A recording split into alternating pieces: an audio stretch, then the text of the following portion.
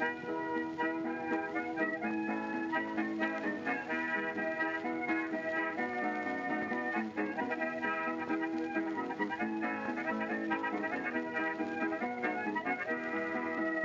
everyone and welcome to Shot Reverse Shot, a film and television podcast in which we talk about a theme which changes from episode to episode. My name is Edwin Davis and joining me this week through the miracle of satellite technology, it's Emily Benita. Hi Emily, how's it going?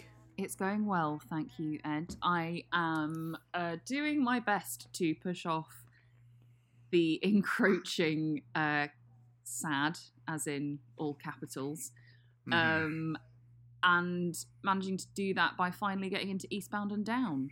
Ah, cool. Which is pretty wonderful and a really amazing example of how you can really tread a line with a character who's essentially a terrible person. I also finished Emily in Paris, which I think might warrant its own episode, but yeah, still very much Daniel Craig in Knives Out. That's my sort of main takeaway from it.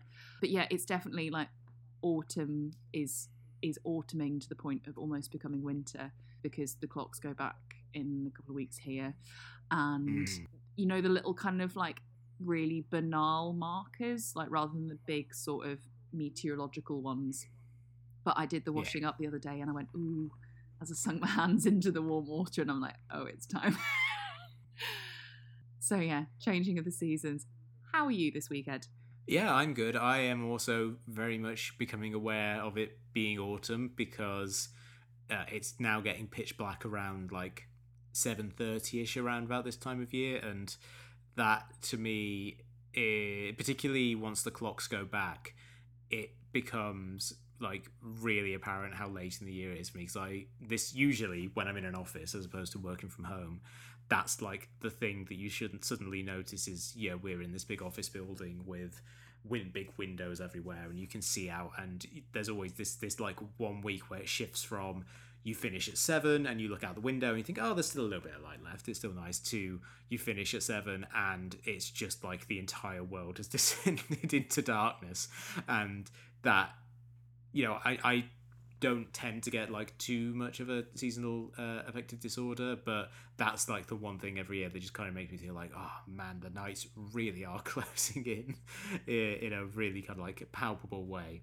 For me, in terms of trying to stave off the winter, I think the thing I've mostly been doing this week is playing Hades on the Switch. Ooh. Which is a game that I've been really excited to play for about a month now. I think you and I talked about this offline, how the Joy-Cons on my Switch had started to get the dreaded drift, which basically means that it was registering inputs that weren't actually there, and it makes precise games impossible. And when I started seeing like videos and reviews of Hades, I thought, this seems like a game I would really enjoy, and also one that's probably really precise, so I'm going to send off and get those fixed. So they came back in fixed on Friday, my Joy-Cons, and then I downloaded Hades, and I've just been enjoying it so much. It's such a fun game. You know, you play as Zagreus, the son of Hades, trying to escape from the underworld, so you fight your way through all of these villains. If you die, you go back to the start and, you know, try and make your way back up again. But the thing about it that's so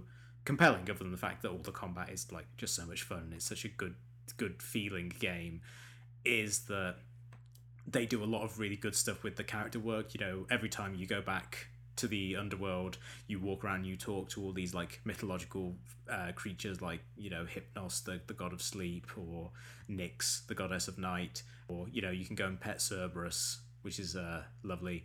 And every time the characters will have some different interaction depending on what killed you on your run or what gods you encountered on your way up. And it does this really good job where, you know, for these kind of like run-based games, usually there isn't a sense of narrative progression, except for, you know, you get stuff to upgrade yourself and you get stronger and you get further and further. In this one, like, even a run that's like wildly unsuccessful, as some of mine have been, still ends up with you feeling like you've made some progress because you've made some like connection with one of these people who you wander into the underworld. And some of the people you fight and kill on your way up, you also meet there afterwards, and it's really funny when you walk into like the lounge of hell, basically. And Majera the Fury is there, and you talk to him. It's like, "Hey, how's it going? Yeah, that was good up there. Sorry, hope there's no hard feelings." And it's like, it's just a really funny game, and it's one of those games where, as I'm playing it, I'm just thinking about all the things it does well, and I just find it like legitimately very hard to kind of like single out one thing to say, oh yeah, this is the thing it does best, because it just does everything so well, and I've really been enjoying it. We'll go on to the news for this week, and I think the big news, certainly in the UK, was the announcement that the Arts Council of England are kind of giving out subsidies to a number of organisations in the UK and venues and things like that to try and help them deal with the impact of the economic slowdown from the pandemic and places having to be closed or having reduced capacity and things like that. And that's all to the good, in the, you know, certainly in terms of what we were talking about last week, where we were talking about the lack of support for the arts in the UK and how that's fundamentally very damaging, particularly at a time like this. But having said that, one of the recipients of that funding got a lot of heat online, and that was the organisation Secret Cinema, who put on all of these kind of like multimedia events based around classic films, where, you know, people go and quote unquote watch Blade Runner by going to like a space that's been made up to look like, you know, LA in 2019, you know, fictional LA in 2019, not just like normal LA, although that'd be fun in its own way. And I've never been to a Secret Cinema event. I've always thought they just sound insufferable, and that it's like a really bad way to. It's a really bad way to watch a movie, and also a really expensive way to watch a movie badly. So it's never really appealed to me. But I did feel it was like incredibly galling that they would get £1 million to try and keep their operation going, considering how niche that operation is, how much it loses money as well. Like, some of their financials are just like ridiculous in terms of how poorly, you know, they are able to keep themselves afloat, and at the expense of a lot of organizations that are, you know, really struggling and could do with a bit of a boost at this time. Exactly, Ed. There are also some not particularly distant connections with certain members of the incumbent government to the organisation. Charlie Shackleton, formerly of Ultra Culture, and a film critic and filmmaker, summed it up really well on Twitter, sort of talking about, well, it's £60 a head for past releases. Like, who is this money going to? And in terms of an immersive experience, you know, what is just all of these kind of, you know, probably a lot of freelance people who get, you know, hired for one gig and then let go. And I mean, it just feels very gimmicky. And I'm not against immersive experiences. And, you know, pre-pandemic, it was that point where it was like, how are we going to actually get people out and watching films? But this is different. It's not getting people to the cinema. And I think, honestly, like, the cinema experience, people won't need bells and whistles anymore. You know, just to be able to go to the cinema, because it is, relatively speaking, you know, compared to other art forms, even though, you know, inflation is pushing tickets up more and more, it's still a reasonably cheap night out. And for Secret Cinema to be, yeah, I mean, who are their sort of base employees? Where is the venue? And for it to come so hot off the heels after the Cineworld closure announcement, it just feels like another smack in the face to, like, all those people. And you know, the number of comedy clubs and venues that didn't get any money. And you just think, really? This kind of fragmented organisation, in that it doesn't have a bricks and mortar base, it doesn't have regular programming, is getting this much? Yeah, And you know, every film Twitter is a weird place, Ed, you and I both know this, but every so often it's nice to see everyone clubbed together and be like, you are not the people who should receive this. Yeah, exactly. And I think it's good to kind of like draw attention to this sort of stuff, because it kind of highlights the iniquity of a lot of these things. Like you say, compared to like a comedy club in like the north of England is of way more value to like the local community than what Secret Cinema do. Like, Secret Cinema is a nice novelty, but it's not like it's providing something for a large number of people, or like a consistent thing, or allowing people to get their foot in the door to work in an industry. It's, like you say, this fragmentary thing where they're relying on contractors to put on limited time events. And, you'd much rather see that £1 million broken up into, 10 installments of £100,000 and given to, 10 clubs or 10 concert venues or whatever. Absolutely. In other news, again, kind of related to the pandemic, there have been a number of cancellations, or more accurately, unrenewals recently, of shows that had been renewed for future seasons but having to be cancelled because, basically, as people have kind of dug into these stories, because of the exorbitant cost of COVID preparation and precautions. So the two examples that were cited, that I saw cited, were Glow, which was meant to have a fourth and final season on Netflix but now isn't happening, and On Becoming a God in Central Florida, the Kirsten Dunst starring show on Showtime, which was cancelled this week, the same week they announced that Dexter was coming back, which was a split screen that I and a lot of people found deeply awful.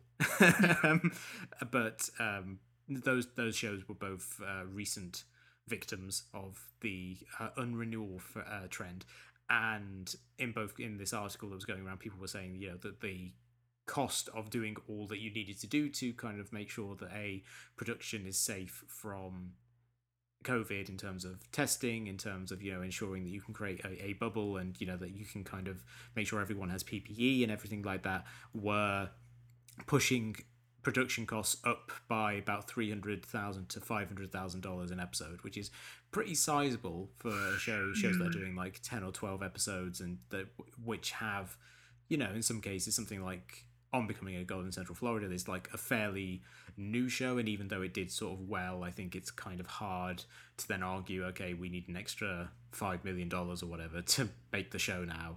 Or Glow, similarly, a show that is reaching the end of its life on Netflix, and for them probably feels like a pretty easy thing to cut, unfortunately, as a result.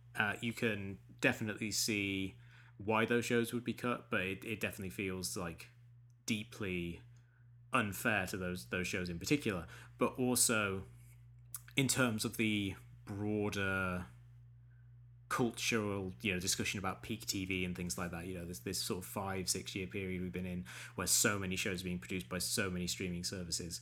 Like, this does feel like maybe this is the thing that ends peak TV, because suddenly it's going to be networks and streaming services looking at their shows and saying which are the ones that are big enough earners for us to justify the extra cost of making sure that all of this stuff works.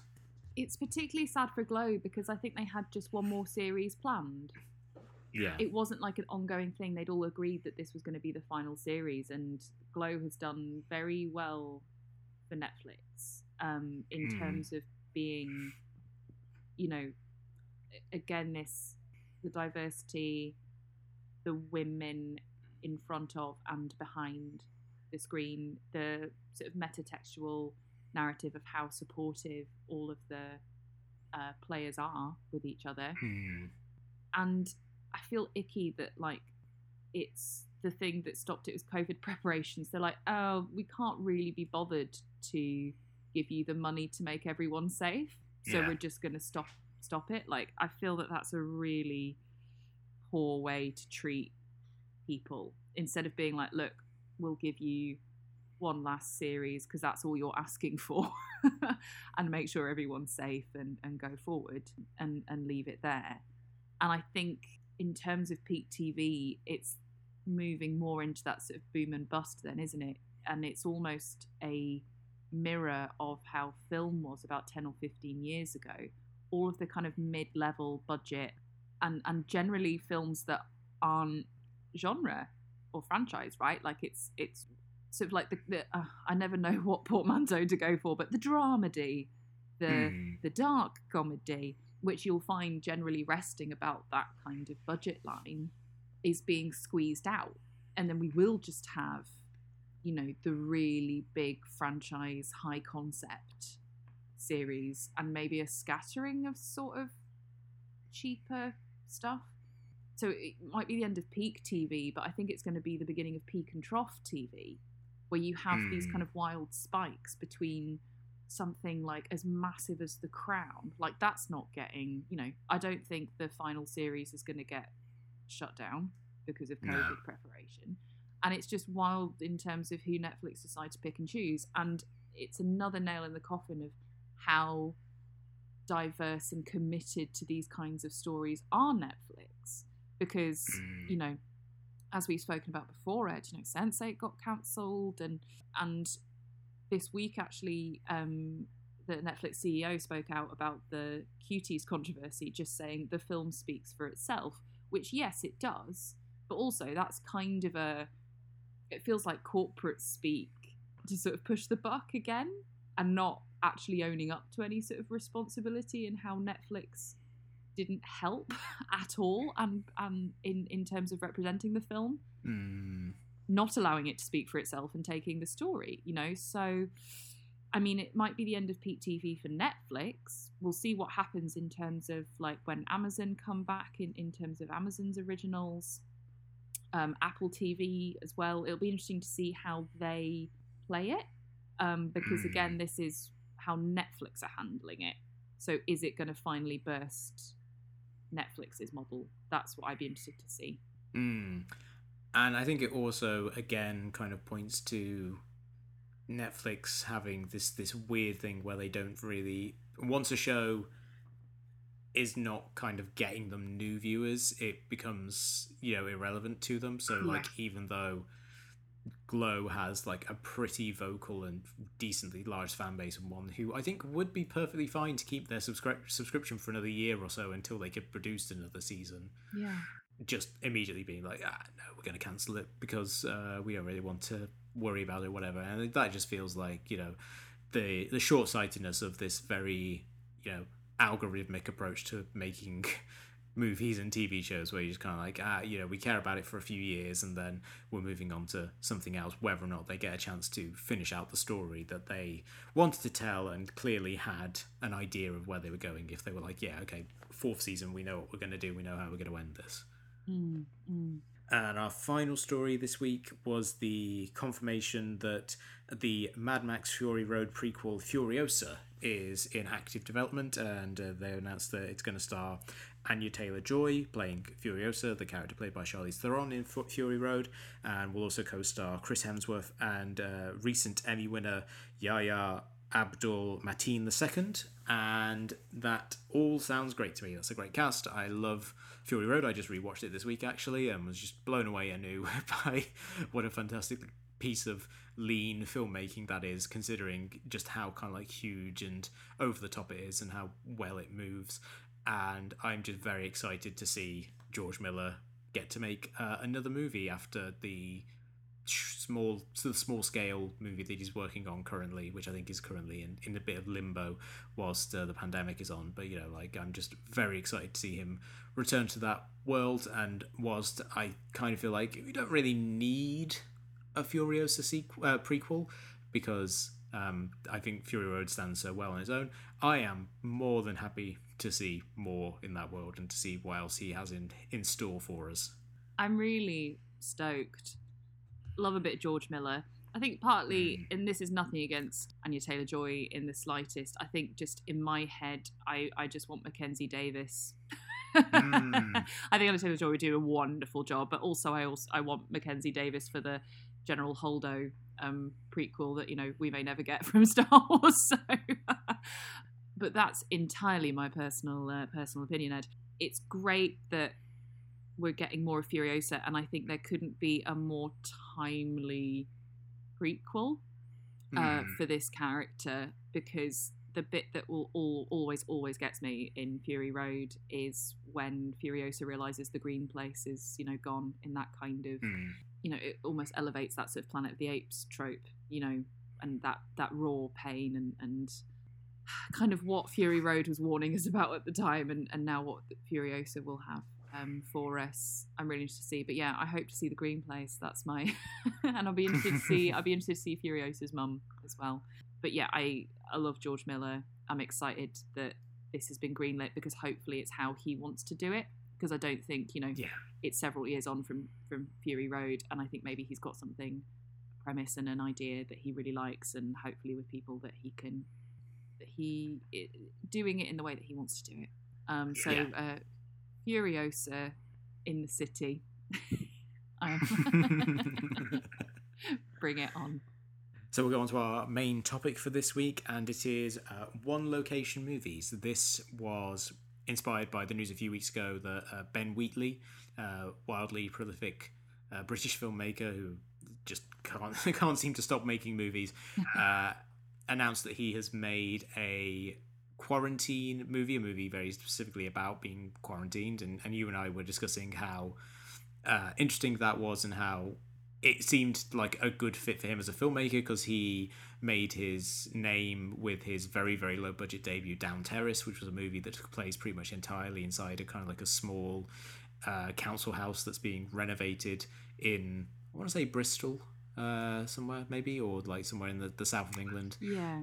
And that got us thinking about movies that take place in a single location, and this also kind of like builds upon what we were discussing about last week in terms of like movies that feel different to us as a result of us living in quarantine and lockdown for so long, and how there is something about movies that take place in a single location that feels very different when we have been living in a limited number of locations for the better part of a year at this point. It's funny when you proposed this topic to me, Ed, because everything that immediately came to my mind was the majority of films that we discussed in the Time episode, and a few from This Hits Different as well, because it made me realise, a lot of films that are in real time or play with time are offered in one place, like particularly real-time films. So I'm going to try not to tread back over that territory too much, but I will kick off by saying The Invitation is, any opportunity I get to bring it up, Ed, I'm seizing. And it is just so spectacular that it is only in one location. It is this one house the whole time. You have the tiniest bit of, I think it's basically the road on the way to the house is the only other location you have. And yes, there is like there's sort of flashback, but you're still in the house. And it's just so stunningly claustrophobic. And the way that, not to sound too they came together, but the house is a character itself. And Tell me about it. Yeah. And you could argue that, like, even though Parasite does have more than one location, I think a lot of people it feels like a one location film because of how incredible that house is too, and so instrumental in the blocking and the movement and the levels, and how it can look incredibly luxurious but simultaneously incredibly clinical and quite sterile. And I think it's similar to The House and the Invitation as well, like how it manages to morph in the flashbacks from being somewhere that was a family home to something much more, threatening and more, as a site of imprisonment, and something to escape. I think it's still, we all know how much I love The Invitation, but particularly as a one location film, there's few that beat it, really. Yeah, and I think it does a really great job of not falling into that trap that I think you can kind of have sometimes with one location movies, where it feels, cheap, because obviously, if you're filming in a single location or you're making a movie where there's a very limited number of sets, cost is obviously a factor into it. And I think The Invitation was made like very, very cheaply, and I think was very much a movie that Karen Kusama had to make at that level of budget, because she hadn't made a feature film in quite a while, not since Jennifer's Body, I think was the last film she had made since then. And that, these kind of things factor into, I think, a lot of these movies that are made with that kind of a limited scale and scope is like, okay, we need to keep the cost down. The easiest way to do that is to set a movie in a place that is relatively confined, but The Invitation never feels like a movie that's cheap. There is a richness to it. I think she brings out the intensity and the intimacy of the whole thing really well. So it never feels small, it feels claustrophobic. I feel like there is a key difference between two of those in terms of like how you feel watching those movies, you know, like, because like it doesn't take much for like a movie to be set in one location to go from, you know, really intense kind of like intimate drama to like something that feels like a student film, something where it's like, yeah, we filmed this in our flat because it's the one place we had access to. Nothing against student films, everyone has to start somewhere, but that's kind of like how I feel about some of the movies I had on my list that I'm less than thrilled about as movies, such as Richard Linklater's Tape, which is a movie that has a great cast. It's got 3 great actors in it, but it definitely feels like this kind of like little cheapo experiment that he did because he thought it'd be interesting to see, what we, you know, make a movie that takes place entirely in a hotel room and it's just these 3 actors kind of bouncing off of each other. But that is a movie that feels small, and you know, and part of that is also, you know, they did shoot it. I think they shot it on like video as well to kind of really give it that kind of grimy, low down feel. But at a certain point, that does kind of like work against the movie by making it feel, you know, cheap as opposed to, this was a deliberate experiment. Yeah, for sure. And that kind of experimenting is great, but you have to work so hard to make it feel like a film and not recorded theatre. Yeah. Because I think that's what The Invitation does so well. It is undoubtedly a film. It is a cinematic experience. You don't feel like you're in the room with those people. The cinematography is absolutely stunning, and kind of the depth of the... Everything feels like the palette is like bruises.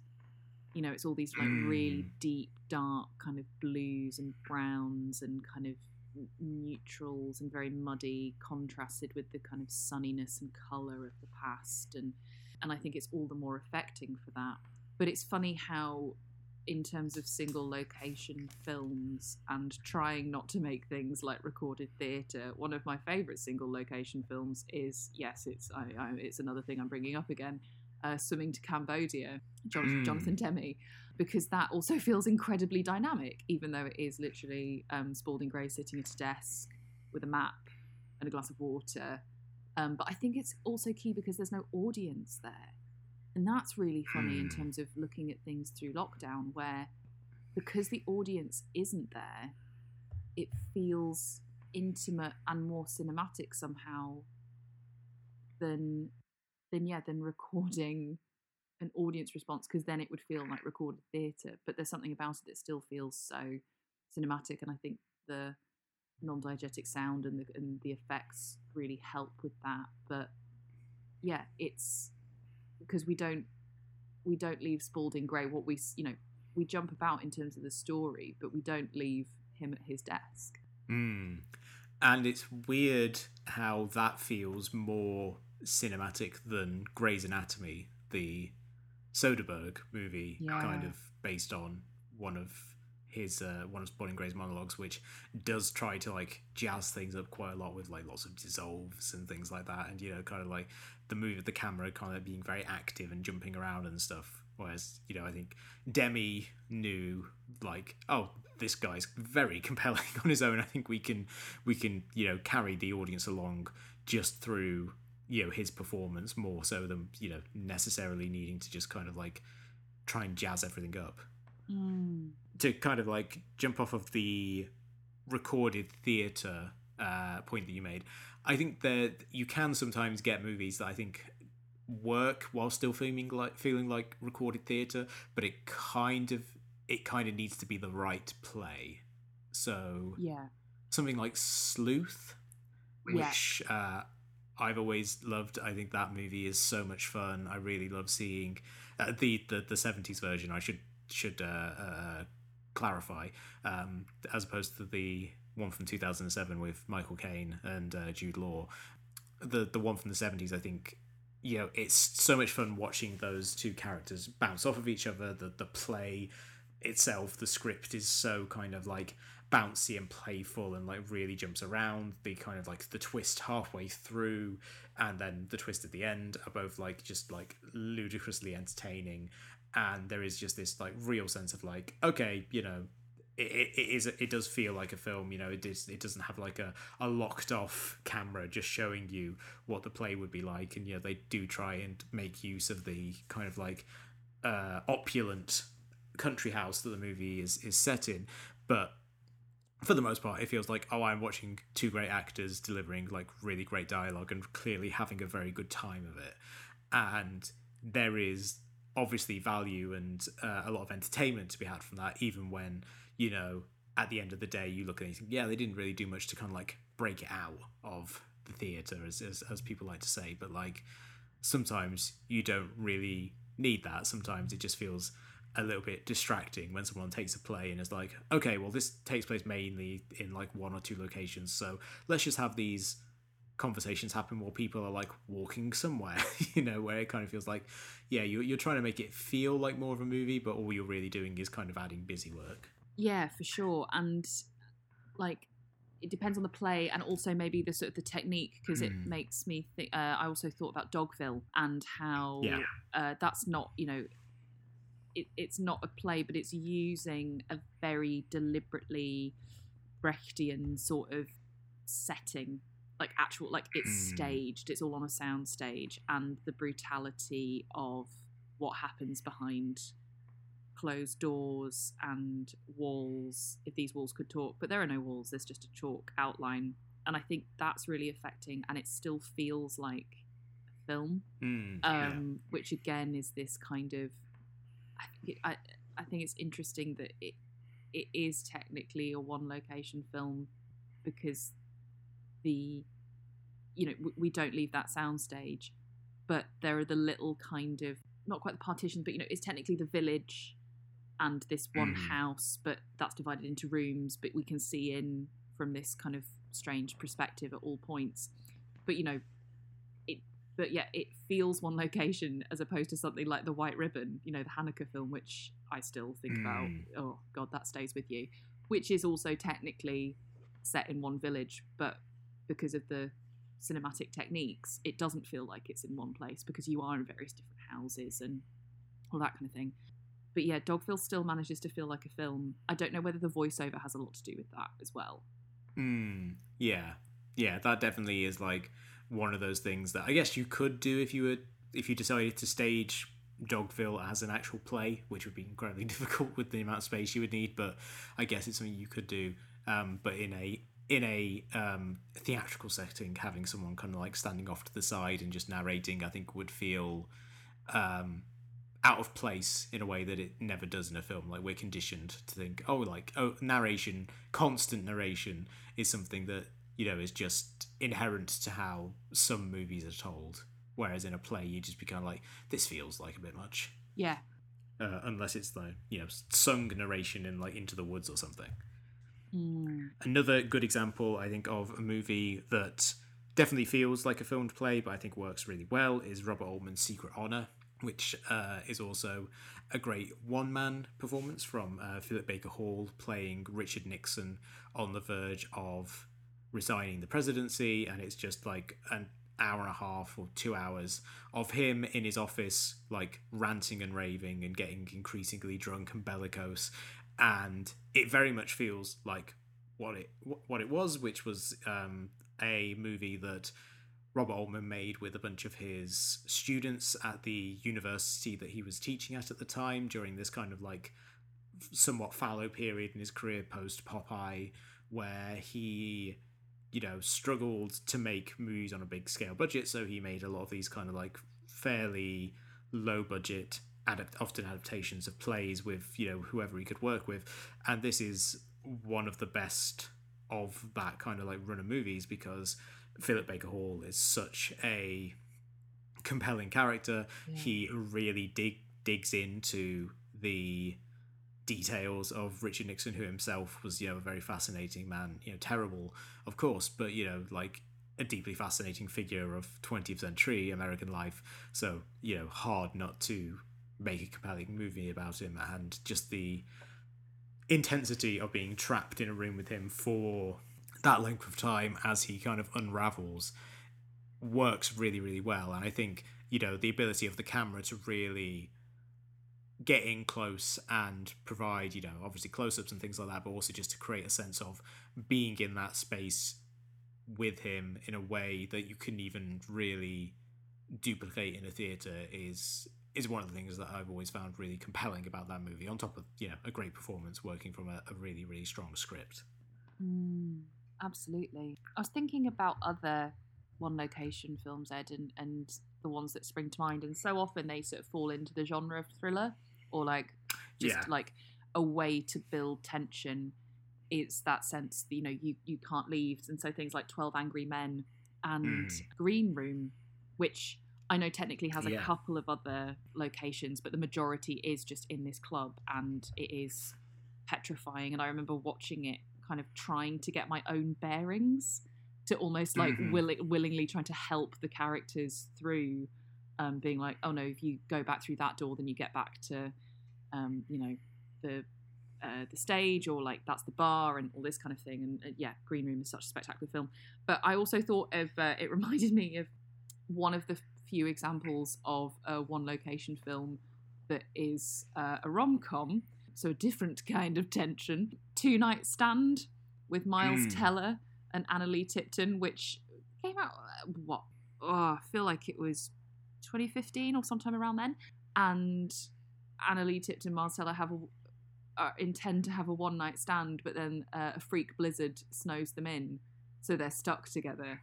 And it's ends up being quite sweet and actually quite plausible, as films go. So it's just nice to realize, like, oh no, it's not just about ratcheting up tension, it's just about keeping people stuck together and seeing what happens out of those circumstances.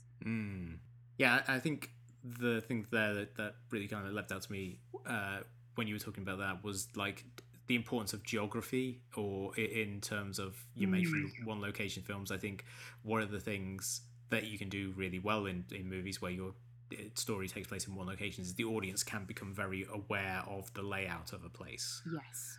And that can help build tension quite a bit. I rewatched Whatever Happened to Baby Jane this week. Oh wow, which yeah. I haven't seen in a few years, and I realised in this viewing it may be one of my favourite movies ever, because I think it's just so well done and the performances are great. But also it's a movie that I can't really watch that often, because it's just like, I find the ending of it just so brutally sad. But one of the things about that really struck me this time is like you get to know that big house that they live in so well. You kind of learn the layout over the course of the movie. You learn that the kind of big obstacle for Blanche is the fact that she's in her wheelchair and she's in the top floor and she has to kind of make it down these stairs in order to get to the phone. And the film does such a great job of establishing that early on, like obviously that this is this major obstacle that she is just going to have to tackle at one point if she's going to get herself out of this like horrible essential hostage situation with her sister. And that's one of the things that movie does so well, is like it very early on establishes this is kind of like a big empty house, not that many people come in and out, and if you are a screen star who has cannot walk, then there are certain vulnerabilities that you're going to have to overcome. And it does a really good job of laying that out to the audience so they know what the stakes are, and really builds the tension when eventually Blanche does just like throw herself down the stairs, because it's the only way that she's going to have this potential chance of getting out of the situation. Yeah, it's brutal, and similar to I mean, it's not necessarily the best disability representation, is it? But thinking of Rear Window and Misery as well.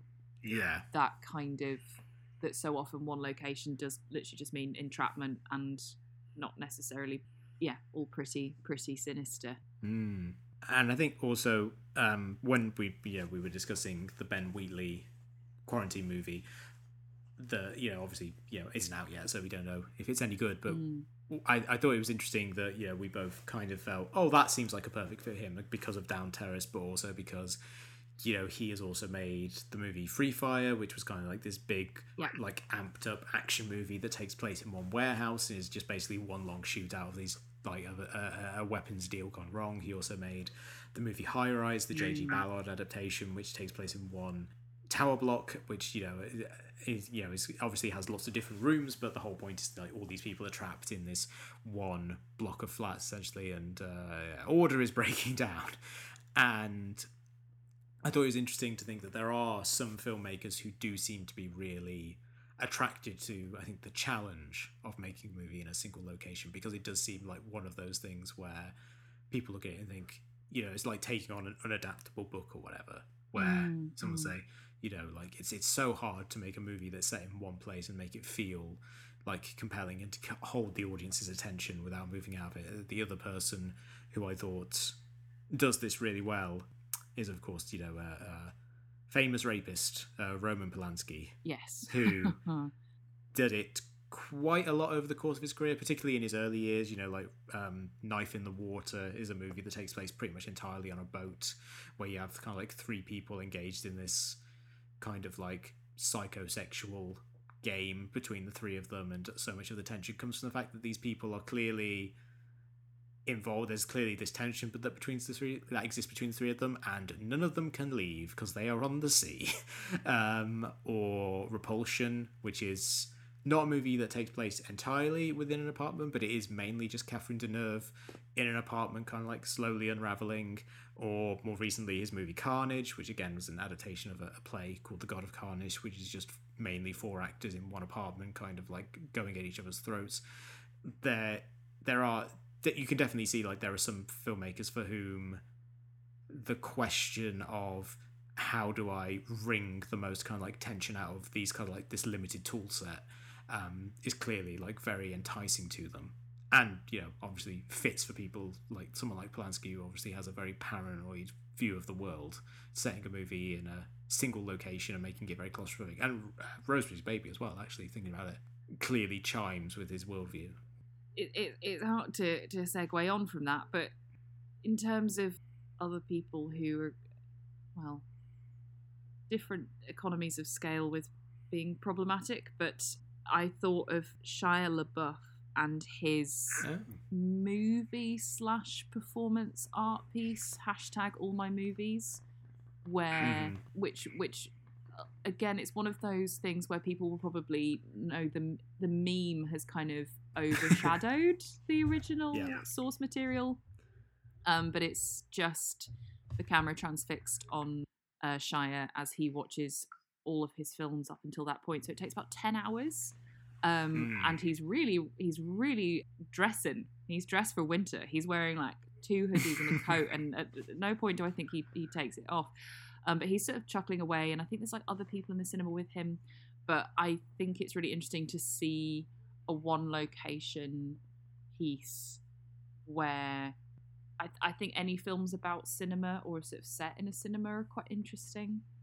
That kind of refraction of like, and that very sort of all of us with our kind of evolved monkey, barely evolved monkey brains going, I'm in a cinema too, watching along with it. But that's interesting in terms of making the cinema a location itself, and kind of little flashes of like, well, Joan of Arc and Vivre sa vie, and looking back at us as the audience and having that sort of sensation of like, oh, I can be, maybe the screen is more like a two-way mirror, and somehow I'm being watched as well, is an interesting one. But yeah, Shia did some very bad things to get in Nymphomaniac, so you can all Google that. I'm not trying to give him any more airtime than's warranted, as everyone's, apparently he's back in the fold now. Funny that. Yeah, I think you just there talking about the experience of watching people watching something reminds me. I think there was a quote from Truffaut, which like where he talks kind of very rhapsodically about the experience of being in a cinema and turning around and looking back and seeing just everyone's faces like craning up, kind of like lit by the light of the screen, and all kind of like having a look of like intense fascination and wonder at what they're seeing on screen. And I think there is something about seeing people in moments where they are unguarded Yeah. that I think can be really compelling in that respect, because when you're watching a movie, I mean, sometimes if you're on a date or whatever, you may be very self-aware and worried that your date isn't enjoying the movie that much. But I think for the most part, if people are watching a movie, their attention is on the screen, and they're not really thinking about how they look to the world. So there is something like very, very sweet, I think, about being able to watch other people. I think you see some of that in the Abbas Kiarostami film Shirin, which is largely about specifically actresses, watching a movie, and it's just shots of their face as they are reacting to things. Yeah. And that's a really fascinating, very odd experimental movie for him, sort of towards the end of his career. But there is so much kind of beauty to be found in just watching Juliette Binoche reacting to something that we can't see, and us having to draw our own inferences from what she's experiencing. Obviously, as you said earlier, there's a lot of thrillers in the one location movie kind of like subgenre, because it's just something that it lends itself very nicely to that kind of approach of filmmaking. If you're trapping people in one room, it can be very easy. It's not easy, but it's very naturally lends itself to claustrophobia and tension and paranoia and things like that. But there are some movies that have tried to do it for comedy. One of the ones I have on my list here was Clerks. Oh, yeah. Which, technically a 2-location movie in that there's 2 shops, but it's 2 shops right next to each other, and that's a movie that I think where the claustrophobia really fits the theme, which is people being trapped in this like dead end job. Dante and Randall being stuck working in a convenience store and a video store respectively, and the real sense of just inertia in their lives of being trapped in this one place, not being able to get out. But that's a movie that I think really is just really funny with how much they are trapped, and in the observations that Kevin Smith clearly kind of put together over his many years working as a convenience store clerk, and putting all those on screen and really kind of like giving life to those observations in a way that still works really, really well. I like many have drifted away from Kevin Smith as a filmmaker over the years, but I do feel there is such a wonderful authenticity to Clerks, and a large part of that is he's filming in the actual place where he worked. Yeah. And he is making this movie that is very personal to him and very much reflective of a period of his life where his possibilities were limited to within the confines of this one small part of New Jersey. But it also doesn't feel cheap. It feels like the epicenter of a community, like how when you are just living kind of where you grew up and you know everyone. And I would say Smith keeps coming back to that. Like Mallrats, I'd say, is almost a 1-location movie. Tusk and Red State, kind of. But Clerks 2 as well, for obvious reasons, is the one branch of movies. But he does manage to find all the different angles and ancillary sort of bits around it. But your overriding memory is, oh no, it's just this one place, because it is kind of simultaneously kind of all they have, and I think what is so impressive is he manages to simultaneously show how limiting that is, but also so expansive. Like it contains the whole world. Yeah, it's definitely a movie that I liked the first time I saw it. I saw it when I was like 16, I think, before I ever had a job, and then watched it again after having worked at the showroom in Sheffield, the cinema there. Like I suddenly related to it in a way that I hadn't before, because so much of my experience at the showroom was being sat behind the box office there and having a familiarity with the various customers who came in, and just getting to know their eccentricities, and of this kind of all the people that I worked with, hanging out and talking to them. So much of the idle fun conversations that were had on the box office really rang true in terms of watching Clerks and thinking, oh yeah, that is basically what life between the age of 22 and 25 were for me in terms of my working life. And the other example I had of a movie that isn't a thriller is My Dinner with Andre, of course. Oh, yes. Louis Malle film starring Wallace Shawn and Andre Gregory, in which they just sit and have a chat and have a meal, and it's really great, and just like wonderful seeing these two actors who have tremendous kind of like skill and control of their craft and clearly enjoy each other's company so much, just sitting in a restaurant and talking for an hour and a half. I've still never seen it, Ed. This is my my admission here, but I will never not think of that episode of The Simpsons where Martin is at the arcade playing the My Dinner with Andre video game, goes, "Tell me more." Yeah, I can't remember what the third command is, but it's like "Tell me more" and "Bon Mo." Yeah. Yeah, The Simpsons used to be very, very great at fake arcade games. There's that. There's the Waterworld one. Yes. Can I play devil's advocate for a moment? My Dinner with Andre is just like one of those movies which really does kind of illustrate how you can tell like more or less any story in one location if you're just really good, as Louis Malle and Andre Gregory and Wallace Shawn were. They're able to make these kind of like philosophical, funny, kind of loopy conversations that happen into this like really engrossing thing, and so much of it is down to just how well the flow of the conversation is edited, how good the performances are, and I think that's a really great example of the potential of a one location movie. Oh, for sure. Like the minutiae of all of their kind of responses and how it's My Dinner with Andre is like, oh, it's just a conversation, but it's not. Like it's all about those non-verbal moments of being in a really sort of intimate setting with someone that it picks up. Yeah, the bits what I have seen when I'm not chuckling about the Simpsons reference. Yeah. Yeah, and also just kind of like trying to tease out what you can of their relationship outside of the film, because there's clearly some tension to it as well, and I think that's something as well that is often really great about some of the movies that we've talked about, and like The Invitation and things like that, where so much you're given so little information that you would usually get if you had a movie that was set in like a bunch of different scenes in different locations, that you have to try and infer a lot of things from just how people react to each other and the performances. So I feel like that's one of the things that really makes and breaks a one location movie, is just how well the actors are able to tell you things without saying it out loud, which again, also to kind of like bring it back to Tape, is kind of like one of the failings of that movie, is it literally is just a movie about three people discussing the thing that happened between them, and it doesn't really leave a lot of room for people to kind of like tease out the details. Absolutely.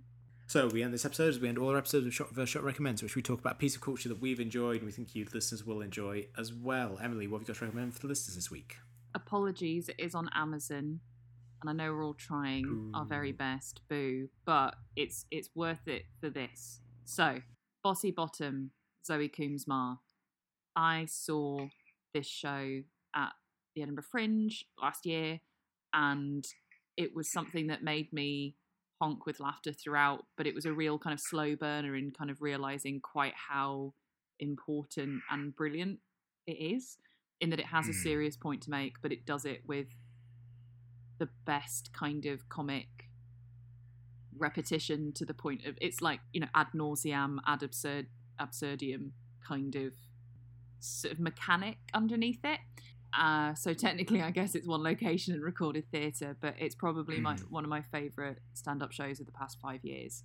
And Zoe Coombs-Marr is just incredible as a performer, and seeing it being performed in, I'm not exactly sure which theatre it is, but this huge space, having seen her in this kind of like tiny cavern in Edinburgh Fringe, just goes to show how she just brings it regardless. She scales up, she scales down, but she never does anything less than her absolute best. So that's Bossy Bottom by Zoe Coombs-Marr. Great.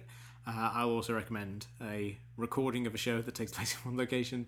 I'm going to recommend American Utopia, the Spike Lee directed recording of David Byrne's show American Utopia that was on Broadway last year and some of this year, I believe, and obviously closed down because of COVID, but they were able to put together a film based on several performances before that all happened, and it's just so wonderful. I'm a huge fan of David Byrne, and Stop Making Sense is one of my top 10 favourite movies of all time, so I had very high expectations for him doing another performance movie, and it's sometimes it's hard to avoid the comparison because there are some songs there in both.